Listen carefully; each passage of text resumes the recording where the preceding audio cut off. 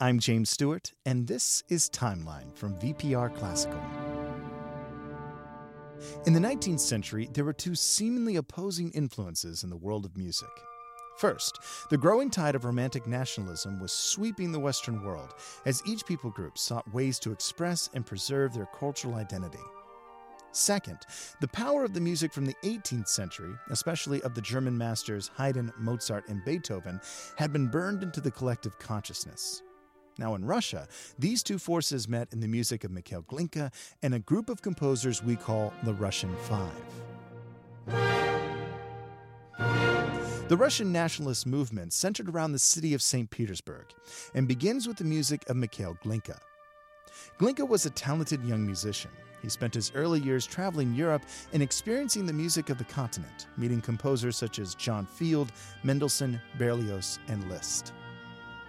It was during these travels that he discovered his life's dream, to create a Russian style of music.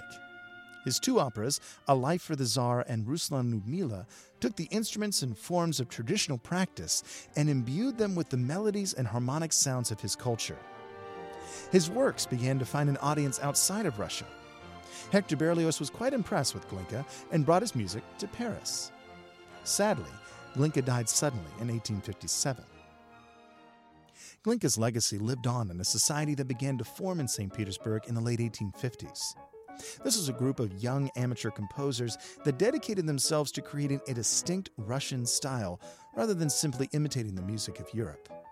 Mily Balakirev, Cesar Cui, Modest Mussorgsky, Nikolai Rimsky-Korsakov, and Alexander Borodin today are referred to as the Russian Five. Actually, they never called themselves that. Their critics and naysayers named them the Mighty Handful, as a joke or a derogatory term, but these men embraced that title and proudly sought to pursue Russian musical expression.